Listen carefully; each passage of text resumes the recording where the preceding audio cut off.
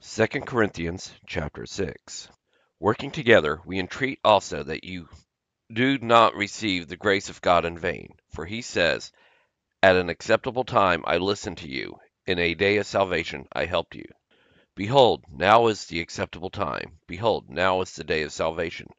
We give no occasion of stumbling in anything, that our service may not be blamed, but in everything commending ourselves as servants of God, in great endurance, in affliction, in hardship, in distress, in beatings, in imprisonments, in riots, in labors, in watchings, in fastings, in pureness, in knowledge, in perseverance, in kindness, in the Holy Spirit, in sincere love, in the word of truth, in the power of God, by the armor of righteousness on the right hand and on the left, by glory and dishonor, by evil report and good report, as deceivers and yet true, as unknown and yet well known, as dying and behold we live, as punished and not killed, as sorrowful yet always rejoicing, as poor yet making many rich, as having nothing and yet possessing all things.